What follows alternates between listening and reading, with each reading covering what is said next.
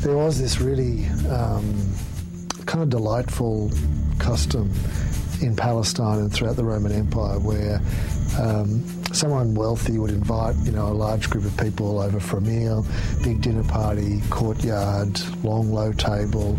And as the invited guests were arriving, if someone who was poor, a prostitute, a homeless person, a leper, anyone, if someone who was starving could slip into the entrance with the group of invited guests, the host was obligated to feed them, not to put them at the table with everyone, but it's almost like if you could shadow the invited guests in and get in the door, then there was a sense in which you as the host were now responsible to feed that person. So you'd give them a meal and then send them on their way.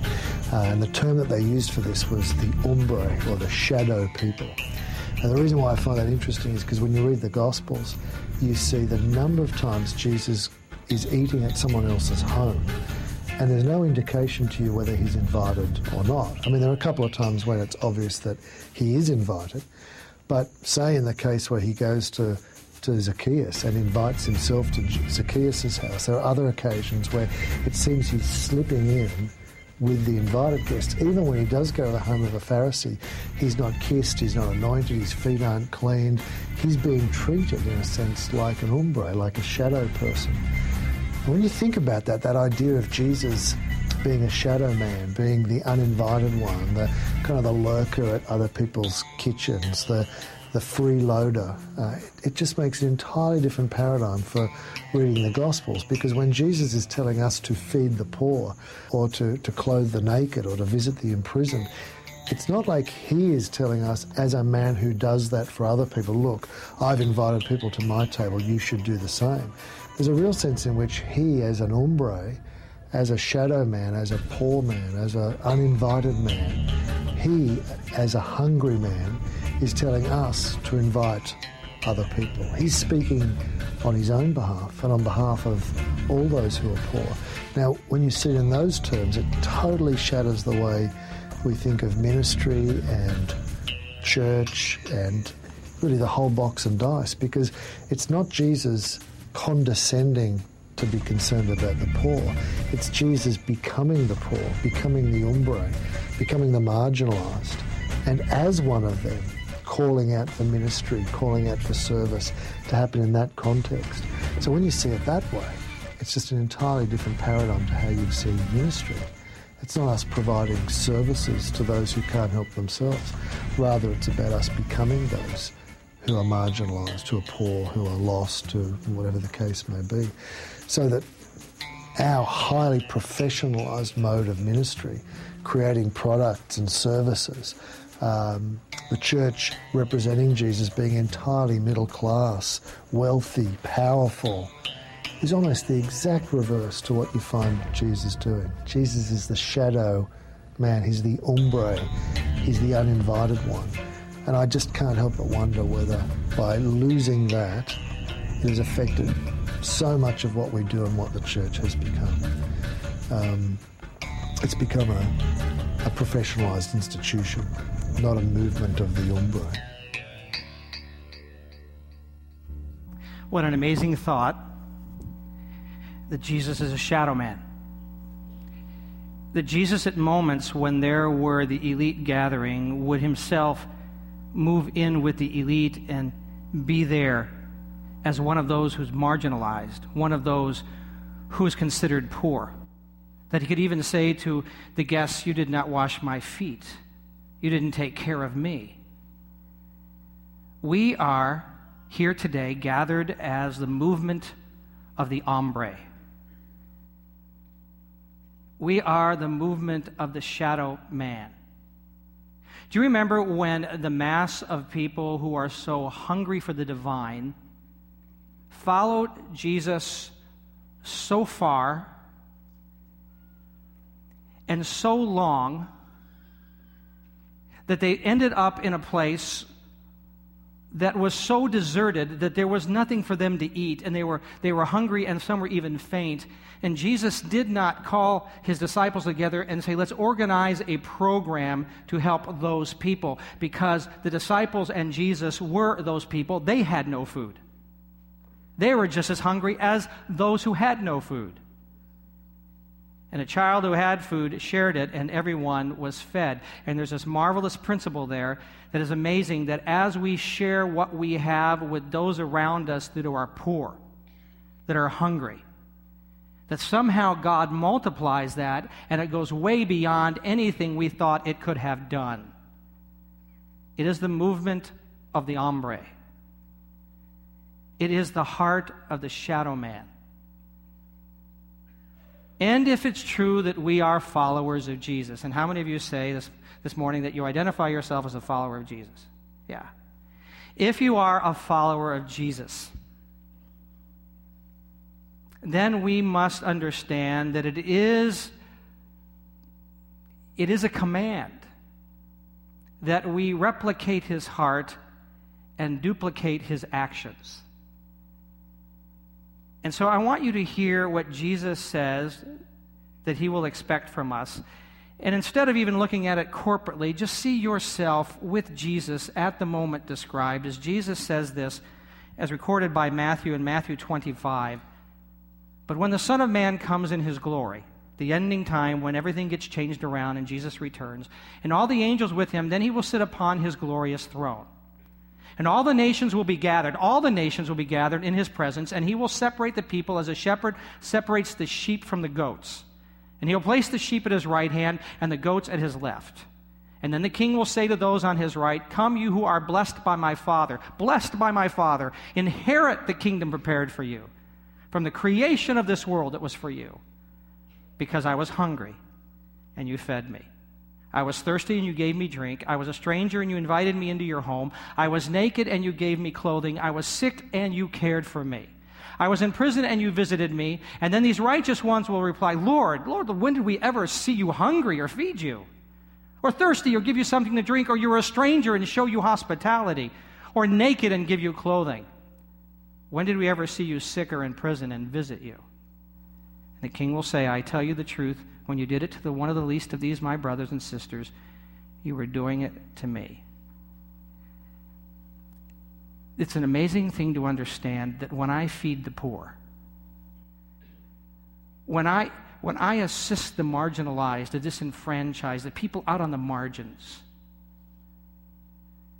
in fact, I'll just tell you a story. It happened this week, and just bear with me. It's pretty candid, but it's this deal. I was working out at a fitness center, and I went in the locker room, and there was a man standing there that was trying to get his bathing suit on to go swimming, and he was having trouble, and he was standing there so ashamed, just so naked, and his suit was caught back here, and he couldn't get it up, and I realized that he was standing there naked, that in his shame, and he looked like he was in his mid-60s, that as he stood there, he must have had a stroke or some debilitating something, but he wasn't able to get the suit up, and it was rolling in the back behind him, and he couldn't get it up. And as I walked by him, he looked at me and he said, "Would you help me?" And I'm a guy, and there's a guy naked next to me who wants me to help him. And so I reached around, and it was just uncompromised. I mean, it was just a compromising position to be put in, and I'm just helping him trying to get his suit up, and it's just not like me to do that stuff, and I'm doing it, and finally I helped him up, and he got satisfied, and I left, and I felt like Jesus said, "That was me." And I said, "You need a new suit."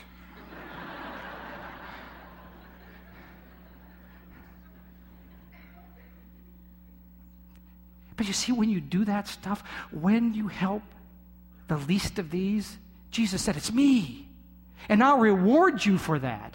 And then the flip side of that is he said to the other people on his left, he said, "I was hungry and you didn't feed me. My suit was caught and you didn't help me get it up.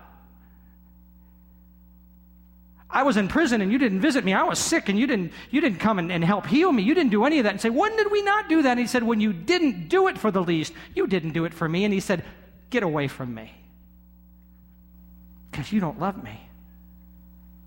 Let me be clear. Following Jesus is more than asking for forgiveness of sins. It is loving Jesus by loving the least of these. It's all part of it. So here's the truth. We don't feed the poor, so they follow Jesus. We feed the poor because we follow Jesus.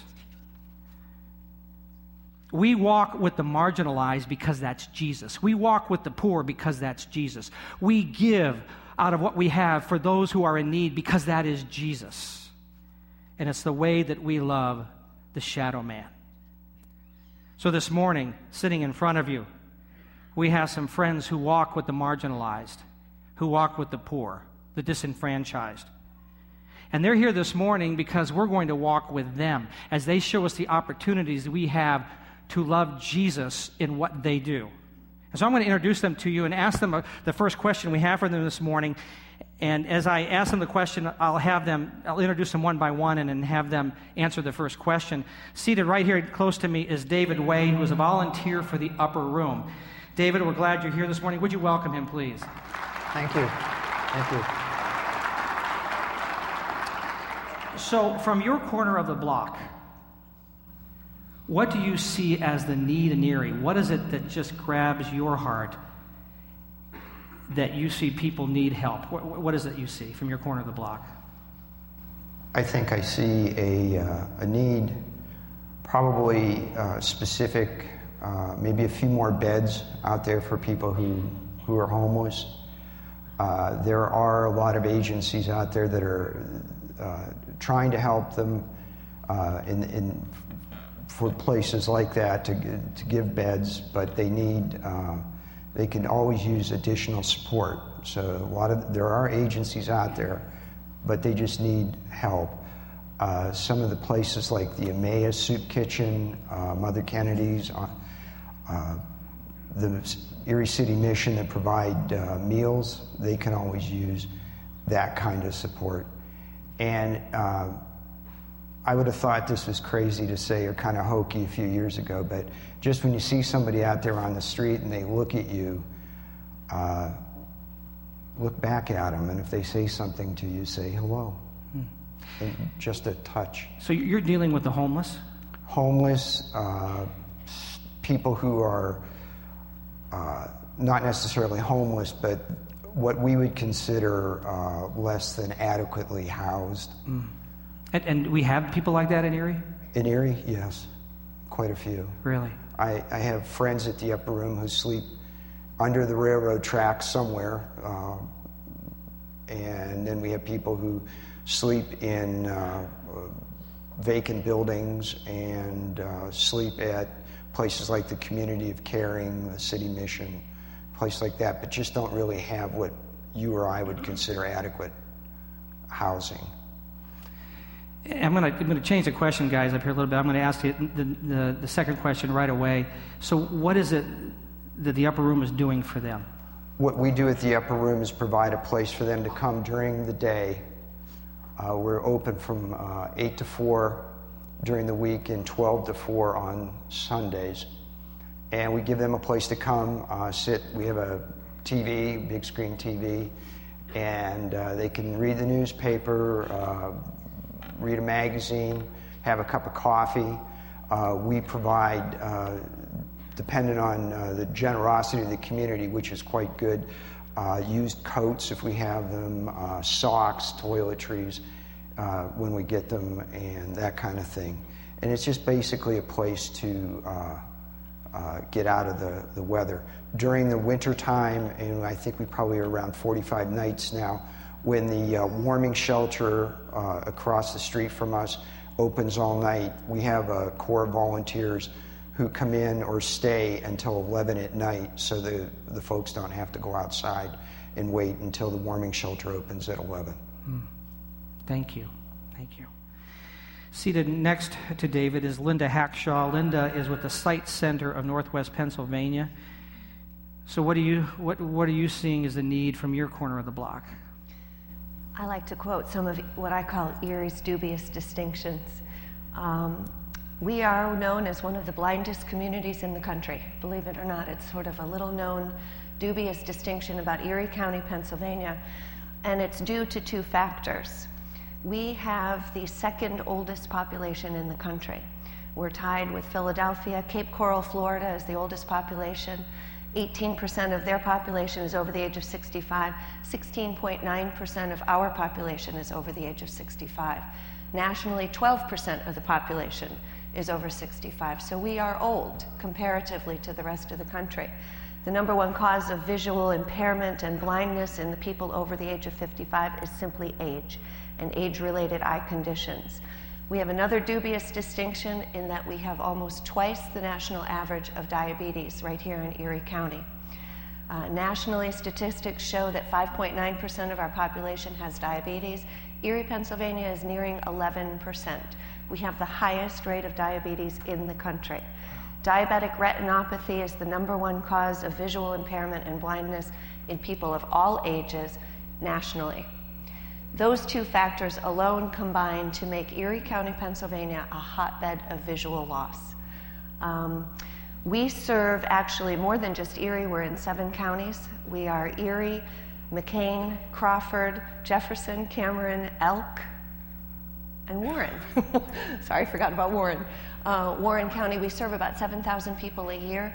And what our job is primarily is to help people remain independent in their homes with vision loss. And it's people of all ages. We have a blind children's program. Unfortunately, we have an up-and-coming population of blinded children as a result of premature birth. There are more blind children than there were in the past, believe it or not. Even with all of the medical advances that we have today, we have more blind children being born every day than ever in the past.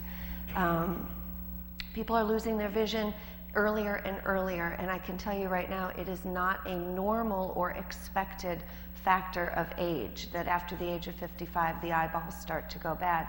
It is a function of diet and lifestyle. Unfortunately, I think a lot of you know all about our diet and lifestyle in the United States today, and we have more people losing their vision at earlier times in their lives.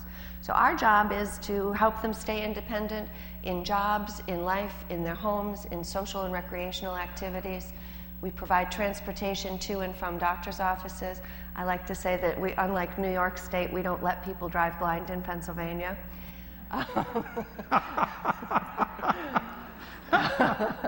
My father was from New York and was still driving at 90 with a binocular on his glasses. I said, "Oh my God, you must scare people to death when you drive by."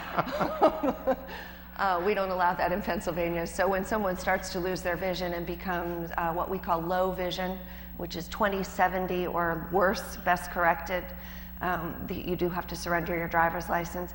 That can really be the worst blow for someone. You can remain independent in your home. I can do my laundry blindfolded. There's a lot I can do in my home as long as I'm in familiar surroundings. But if you have to get to doctor's appointments and dental appointments, and as we get older, we do more and more of that, and you can't any longer, that can be a factor in moving someone into a independent living or a senior center that they would really rather not. So it's our job to keep people in their homes. We do a lot. We go into the house, we balance checkbooks, pay bills, read mail. You know, a 75-year-old person losing their vision is not going to go out and learn Braille or buy a computer that speaks to them and reads their mail. Sometimes they like the good old-fashioned human touch. So we go in and read to people and read their mail and help them pay their bills and remain independent. We do grocery shopping, take people grocery shopping. If they're too frail to go on a day like today, we'll go and do it for them and deliver it to the house. So that's our niche. Very good. Would you tell Linda welcome this morning?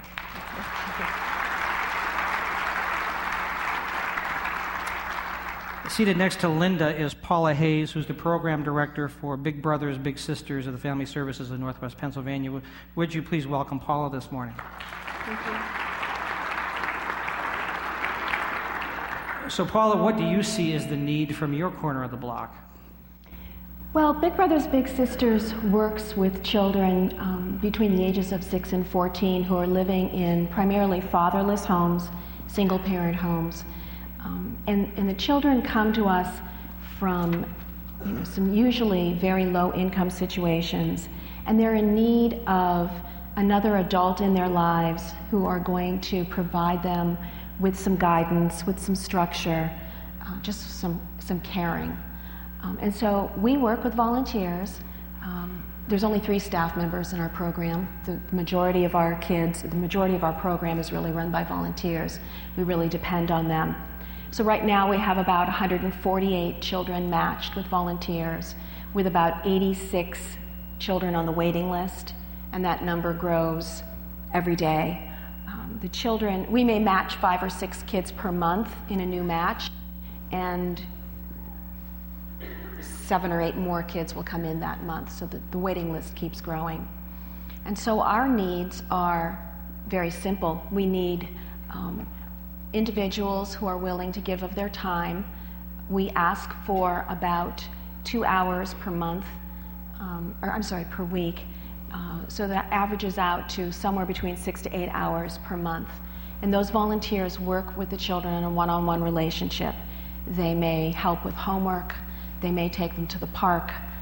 They may hear about the latest problem that they've had at school with another child. It's a combination of, reaching out with the heart, and doing some hands-on activities, doing crafts, playing basketball, just listening to what that child has to say, and being a presence for that child, sometimes in the school and in the community. So if I'm hearing you correctly, you have more children wanting a big brother, big sister than you have volunteers right now. Absolutely, yes. And like I said, the list keeps growing. So if you had 80 or 90 volunteers, that would just get you even, and then you'd still have more coming in? More coming in every day. Sometimes I hear from people, wow, Big Brothers Big Sisters is a national program, started over 100 years ago, and has only been in Erie for about 35 years. And if I go out and do a presentation, I hear, I didn't know we had a Big Brothers Big Sisters, which really means I'm not doing my job very well. So once the word gets out there, and the kids hear about it, and the moms hear about it, they really want their child to benefit from the services of a mentor. Very good. Thank you, Paula. Thank you. Sitting next to Paula is Tiffany Stevens, who's the training supervisor for the Erie County Office of Children and Youth. Would you please welcome Tiffany this morning?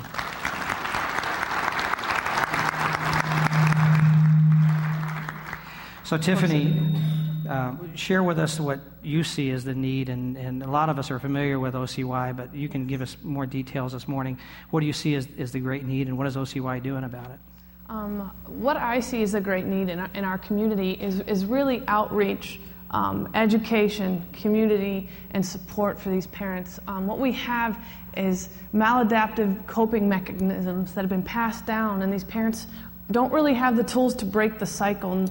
And what we do is we kind of engage the community and the people who are involved with these kids on a daily basis, and help them understand what these kids are going through at home, and help these parents learn new ways of dealing with stress or disciplining or getting them back on their feet.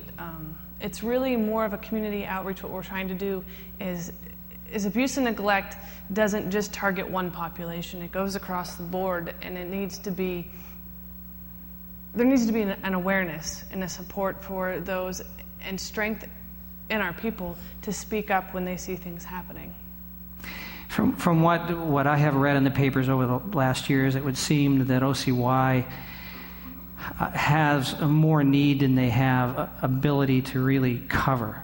Is that correct? Yes. Is that a matter of something of needing volunteers, or what do you see as part of the solution to that problem? Part of the solution, an intake, which is the first 60-day period. We service about 4,000 kids a year. That means 2,000 families generally a year, and that's just an intake. And ongoing, we have roughly 2,000 kids in Erie County that we're dealing with, and about 1,000 families ongoing-wise that we're supporting in Erie County. This is not just abuse, it's also neglect. I mean, we have basic needs that aren't met due to the economy. We can't get food in the home, or beds in the home, or clothes in the home. I don't know if I answered your question completely. Yeah. Okay. Yeah, you're doing good. Thank you. Thank you very much. Seated next to Tiffany, you recognize if you're part of this church family, Jerry and Annie Caffardi, who are representing a ministry that is inner city, but not necessarily here in Erie, although it actually, in the long run, is affecting the city because something like it's now being established here. But these folks are part of a team that go down and help in inner city Washington, D.C. with what we call the Little White House Project. And so would you welcome Jerry and Annie Caffardi?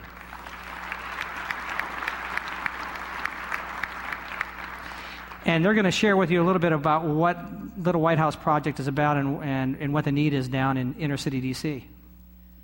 Most of you have probably heard over the years, the Southeast White House is a mentoring program in Washington, D.C., on the other side of the Anacostia River. If you know anything about D.C.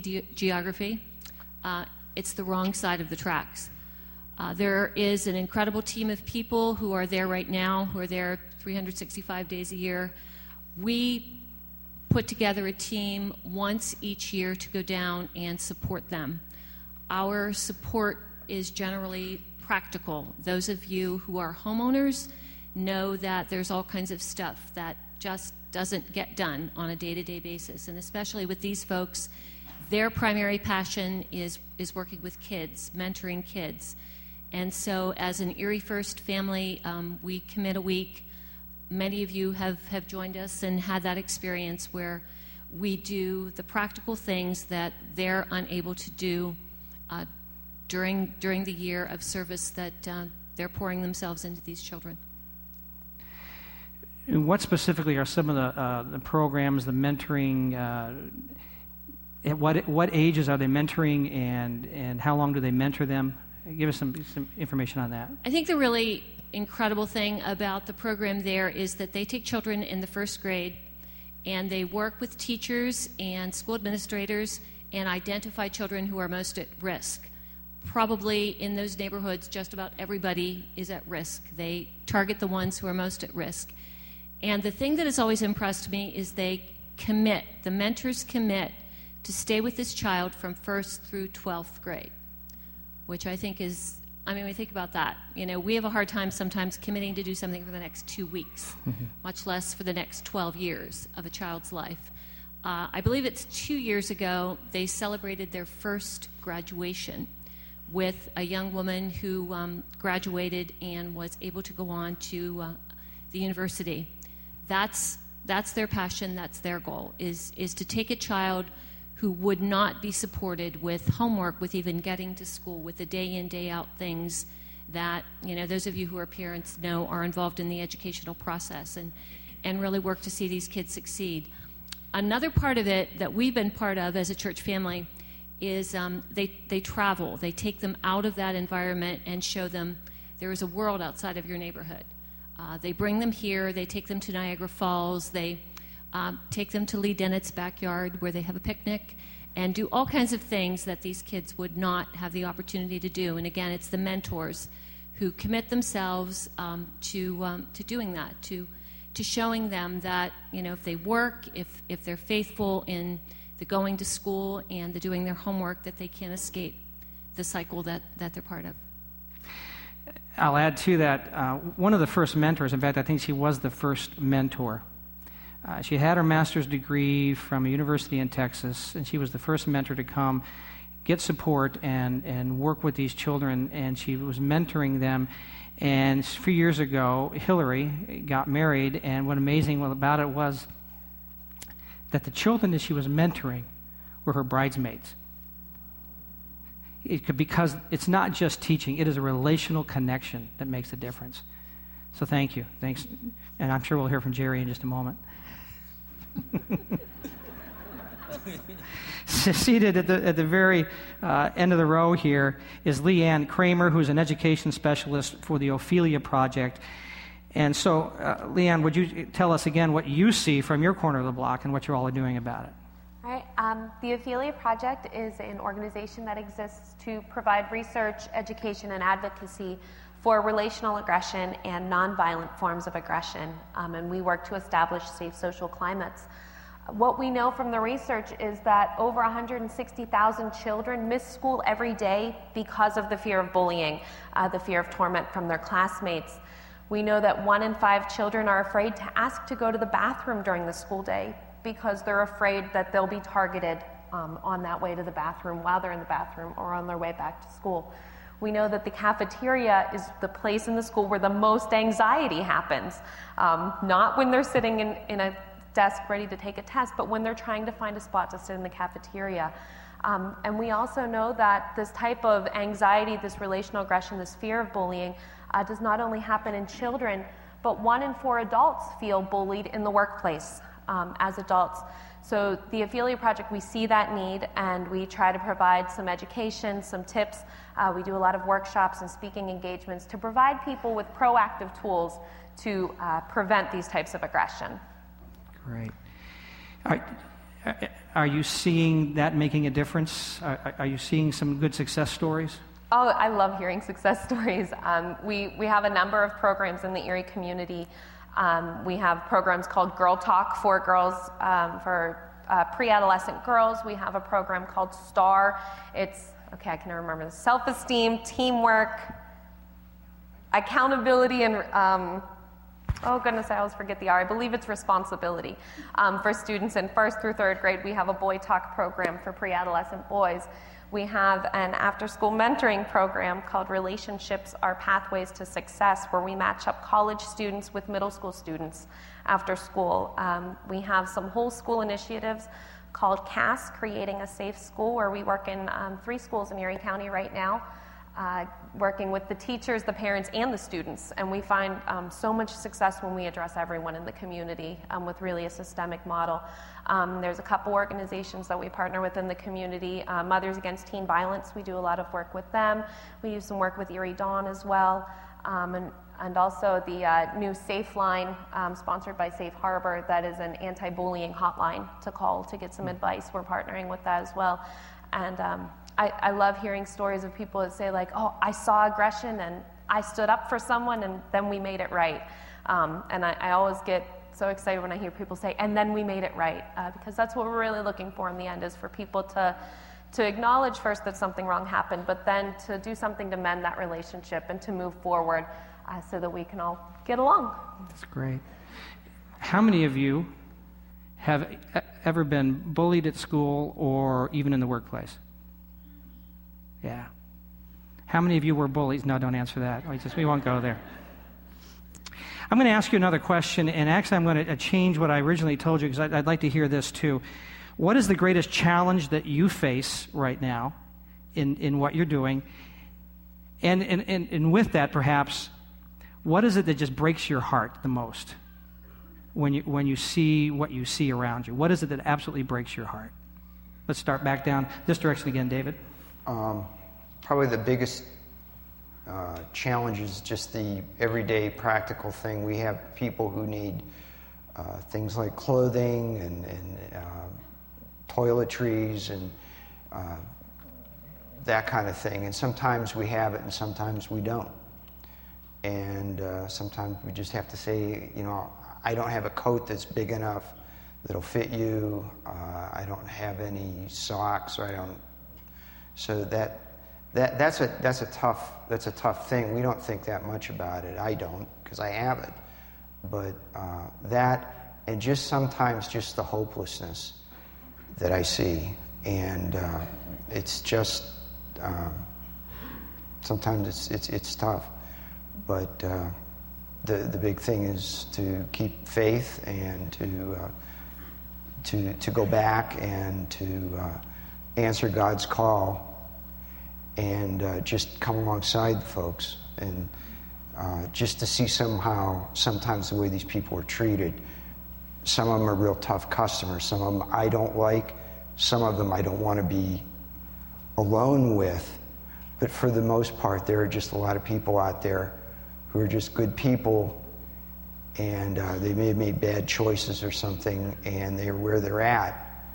And just being there, and it's just tough sometimes to close the doors at 4 o'clock or to go home on a Sunday and wonder what happens to one of the guys that you see the next day in the newspaper.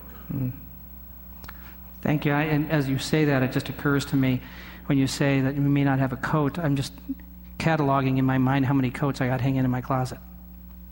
And it makes me wonder what Jesus would do. Linda, what's your greatest challenge, and what is it that breaks your heart? It's a darn good question. I think my biggest challenge for this year is to get people to come through our doors. I think people have the idea they're losing their vision, but they say, "Oh, I'm not blind.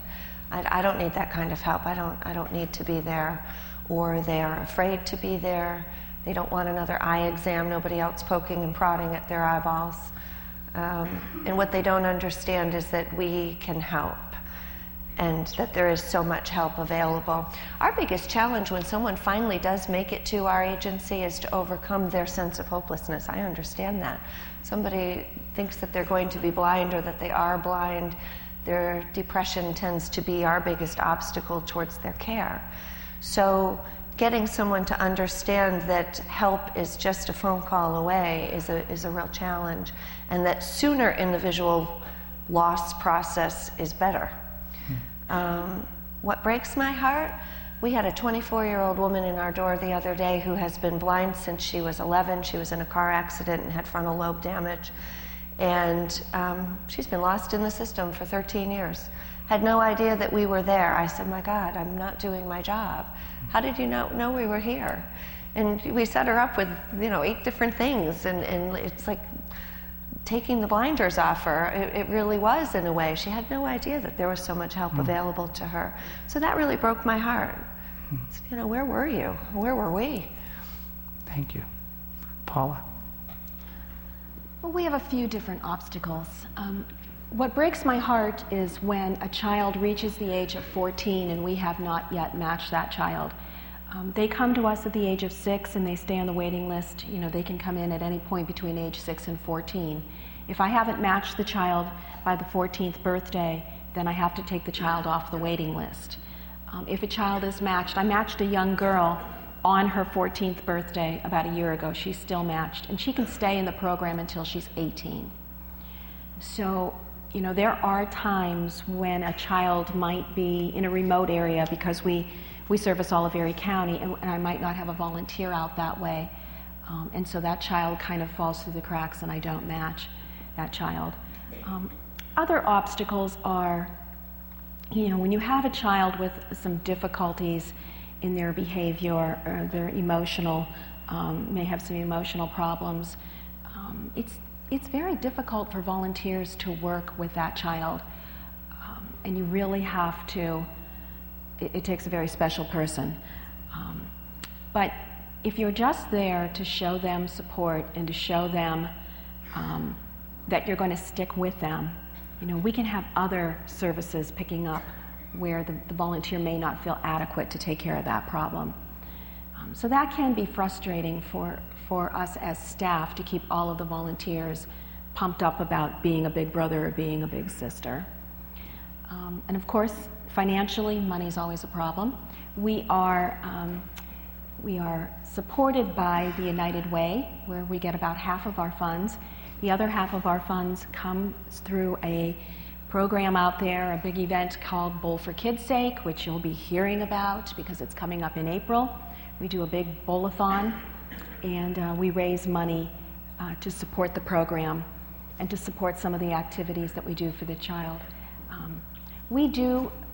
We are sometimes able to provide things like shoes or clothing from donations in the community. Highmark has been one of our biggest supporters. Last year they gave us money in the form of a grant to be able to buy winter clothing for the children who need it. So I will put that message out to a volunteer. If the volunteer feels their child can take advantage of that, then we provide the gift card and they go shopping together. So we are in one, Payless provided us cards 2 years in a row. So we do some things like that as well.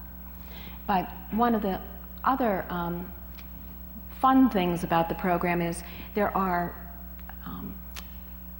businesses in the community who offer their services at a lower price. For instance, Nick Scott will give us a good price on Splash Lagoon so that the volunteers can take the child. We have a big party there, and for most of the kids, that is the only opportunity that they'll ever get to go to the Family First. So we also provide things like that for the children, and then the budget, provides the rest of the money for that, so the volunteers don't have to put out their own cash. Thank you. Tiffany. To narrow it down as to what breaks your heart with child abuse and neglect is kind of hard. Some of our biggest obstacles, though, are really is changing our face in the community. We've kind of tagged on a few negative things that follow us around and kind of haunt us. And we're really trying to bridge those gaps and tell people what we're able to do, what we're not able to do, and create an understanding of how our agency can make a difference with the kids and the families. Some things that break my heart is when you go in and you see the kids who, despite what they've gone through, don't want to leave, or they don't understand what's going on, because I mean they're the innocent victims in all of this, and trying to explain to a 5-year-old that they have to go stay somewhere that they've never been is a gut-wrenching experience. And trying to rebuild these bridges that have been broken and the families that have been broken that's a heartache. It really is. Thank you. Jerry. Over the dozen years or so, this church has been able to send a team down to D.C. in this little White House ministry and serve there. And I don't think we can presume that that'll happen year after year. So one thing we're concerned about is making sure that the word gets out that even this year, third week of July, there, the 21st through the 28th, why there's going to be another team assembled and sent to the little White House to serve, to support that mission as they continue their mentoring. We eliminate an awful lot of headaches by by providing them with the services to keep the house and the facilities in good working order. The teams consist of number, any age almost. The teenagers, we'd really welcome teenagers to come along on that mission trip too, so that they're able to catch the spirit of service, so that they not only provide practical help when we're there, but also catch fire for the future. The very thing that we're talking about here as a rule. We want to know that we're so blessed as a people, no matter where you think you are economically, when you get in certain environments and situations, you see that, wow, I am so fortunate, and I want that to overflow. I want to share that, my fortune, in the best way I can. There are a whole range of tasks that people can do when we're there. The whole spectrum of opportunities are around. So don't think for a minute that you're not qualified or you're not capable. You don't have a specific talent to do either our particular ministry here, the Little White House, or any of the others that are up here. You can. What you want to develop and see in yourself is that servant's heart, so that you can say, yeah, I'd like to be a part of this project. So I think rather than ending on a negative with what breaks my heart is just to be encouraging to you to see what it is that you're capable, and you are capable as people of the Lord to serve in one of the capacities that someone up here is sharing about. So don't forget, in terms of Little White House, look for talk in the next couple of months as the church promotes sending a team. Be considering the opportunity to go with your son or your daughter or your spouse, and plug into what's available to you. Thank you. Thanks, Jerry. Leanne.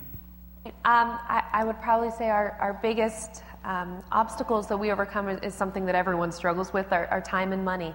As a nonprofit organization, we like to do a lot of awareness, a lot of advocacy, so we print a lot of flyers, we put a lot of stuff up on the website, we do a lot of free webinars just to get the word out there, to raise awareness, and really try to break a lot of the myths that people have about bullying and aggression. Because when you tell someone, oh, well, rolling your eyes at someone is aggression. When you say not letting someone sit at your table, whether it's in the workplace or in the school cafeteria, that is aggression. Breaking those myths takes a lot of time, effort, and energy. And another thing that, we are a small organization right now. We only have four employees, and 3 of us are part-time. So we rely a lot on our volunteers. And we'll have people call and say, I want to volunteer, but I don't really want to talk to a 13-year-old girl about her problems with her friends. And I get that. That's not for everyone. But we do have a lot of other stuff, whether it's just sitting at a table handing out literature at a community event. We always love party planners to help us plan events and fundraisers. So if you really like making phone calls and planning parties, we have volunteer options for that as well. People to come in and just package our curriculum to go out in the mail. We're always looking for someone to mail. our office, we can't afford a cleaning staff, so if somebody really likes to vacuum, you can come in once a week and vacuum our office. Really, our volunteer opportunities, I have a nice list on the table out there, can really fit whatever people are comfortable with. And we also always need donations for craft supplies for our different workshops, after-school programs, that kind of stuff that we do. So that's always some of our challenges, are just getting the supplies and the manpower to continue our mission and to really reach out to make a difference in the community, and also try to keep up our national presence. And what breaks my heart is when I'm in the office, which is Israeli, I work mostly from home, but I answer the phone and it's someone saying to me, I don't know what to do. And a lot of times we get parents that call and they say, you know, my daughter used to be happy, my daughter used to have friends, and now she's alone and she cries and I don't know how to help her. I'm kind of choking up, I'm sorry. We had a parent call and say that her son had taken his life because of bullying, because of the torment of his classmates, and she wanted to know how she could get involved to make sure that no other parent had to feel her pain. To hear the stories of the people we serve, it reaffirms my passion, it gives me drive, but at the same time it just breaks my heart and makes me wish I could do more. Thank you. Well, I think in that, what we've just asked you, I think you've pretty well answered the question. Most of you have answered the question of what we can do to serve you, because we are here to serve you. And generally when I've asked that question before, I get responses, well, you can pray for us, and yes, we are going to pray for you. We're going to do that in just a moment, as a matter of fact, but just let you know that in a few moments, after we pray for them, we're going to dismiss them out, and they're going to go back into the lobby, and they're going to be at tables, and I'm going to ask you to go by those tables. And not all of you can get in there at the same time, so don't say, well, I'll check with them later. Talk with these folks before you leave today, because you know you won't. And we know how we are. We intend on doing things, and we never get there. Stop by, see them, talk to them, and say, how can I help you? But let's reinforce what they're doing. And simply because it's Jesus. Again, we don't help with these issues so that people follow Jesus. We help with these issues because we follow Jesus. And we do this to the least of these who desperately need it. So I'm going to ask our elders and our staff members, council members, and their spouses to come up and just stand behind these folks, and we're going to pray for them, and then we're going to send them out in just a moment, and then we're going to spend some time talking with them. So would you come immediately and stand behind these folks? And we're going to ask them to just place their hand on your shoulder as a point of contact, and we are going to pray over you now. And these folks, I'm going to ask you, because we can't get everybody up here, if you just stretch your hand out as if you were touching them as a point of contact, and just join me in this prayer for these wonderful people. They're our heroes. They're doing a lot of work in this city. So, Father, we bring to you today David and the upper room, and Linda and the site center, and Paula for Big Brothers and Big Sisters, and Tiffany with OCY, and Jerry and Annie and all those work with the Little White House, and for Leanne, who's dealing with this Ophelia project. We thank you for them. We thank you for them being an extension of your love to this community. So we ask that their outreach and what they do will have effectiveness in the days to come. The resources they need, the volunteers, the dollars they need, the understanding they need, the advertising they need, all that they need, you will supply that. And through them, your love will affect those homeless and those children and those who are being bullied and those who need mentoring and those who are dealing with sight issues. Lord, you'll take care of all of that. And so we ask now that your protection will be upon them and those who work with them and those who volunteer with them, and that the volunteer base will even grow, and that we will see an incredible, effective change, even more so than we've seen already in this region and in Washington, D.C. And Lord, wherever you want us, we as your community, we sacrifice and we volunteer. We serve. We give you thanks for that. In Jesus' name, amen. Amen. Would you tell them again, thank you for being here.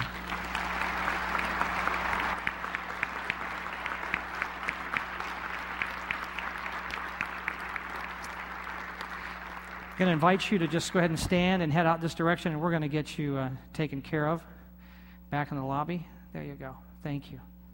And you all can go on down, unless you want to sit in the chair.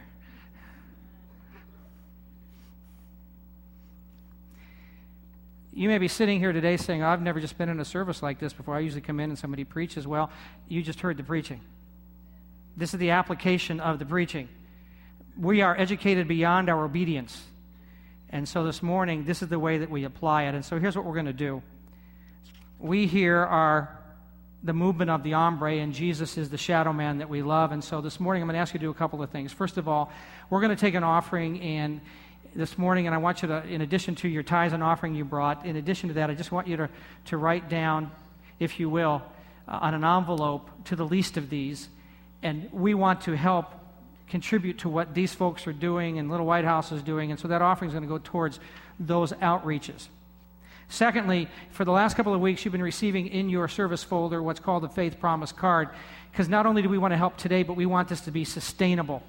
And the way that we sustain the over 100 agencies and missionaries that are here and around the world is because you give on a monthly basis, and we need to know what you're going to do so we know how we're going to sustain those people. So I want you to join Pam and me, and we put down an amount, by God's help, we're going to give each month to help sustain people in ministries such as you've seen today.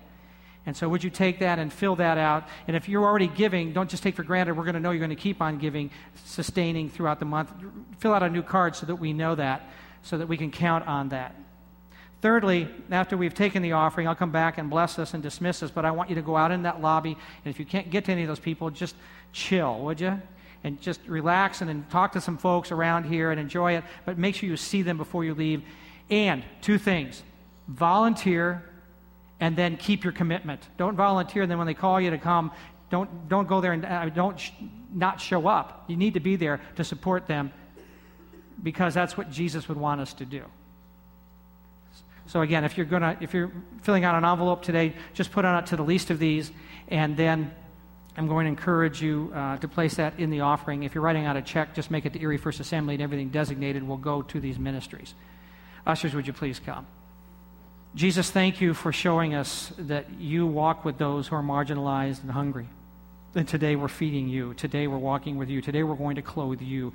Today we're going to keep some people warm because we're keeping you warm. We're doing this for you because we can't wait for the moment when you collect us all together and say, when you did it to the least of these, you did it for me.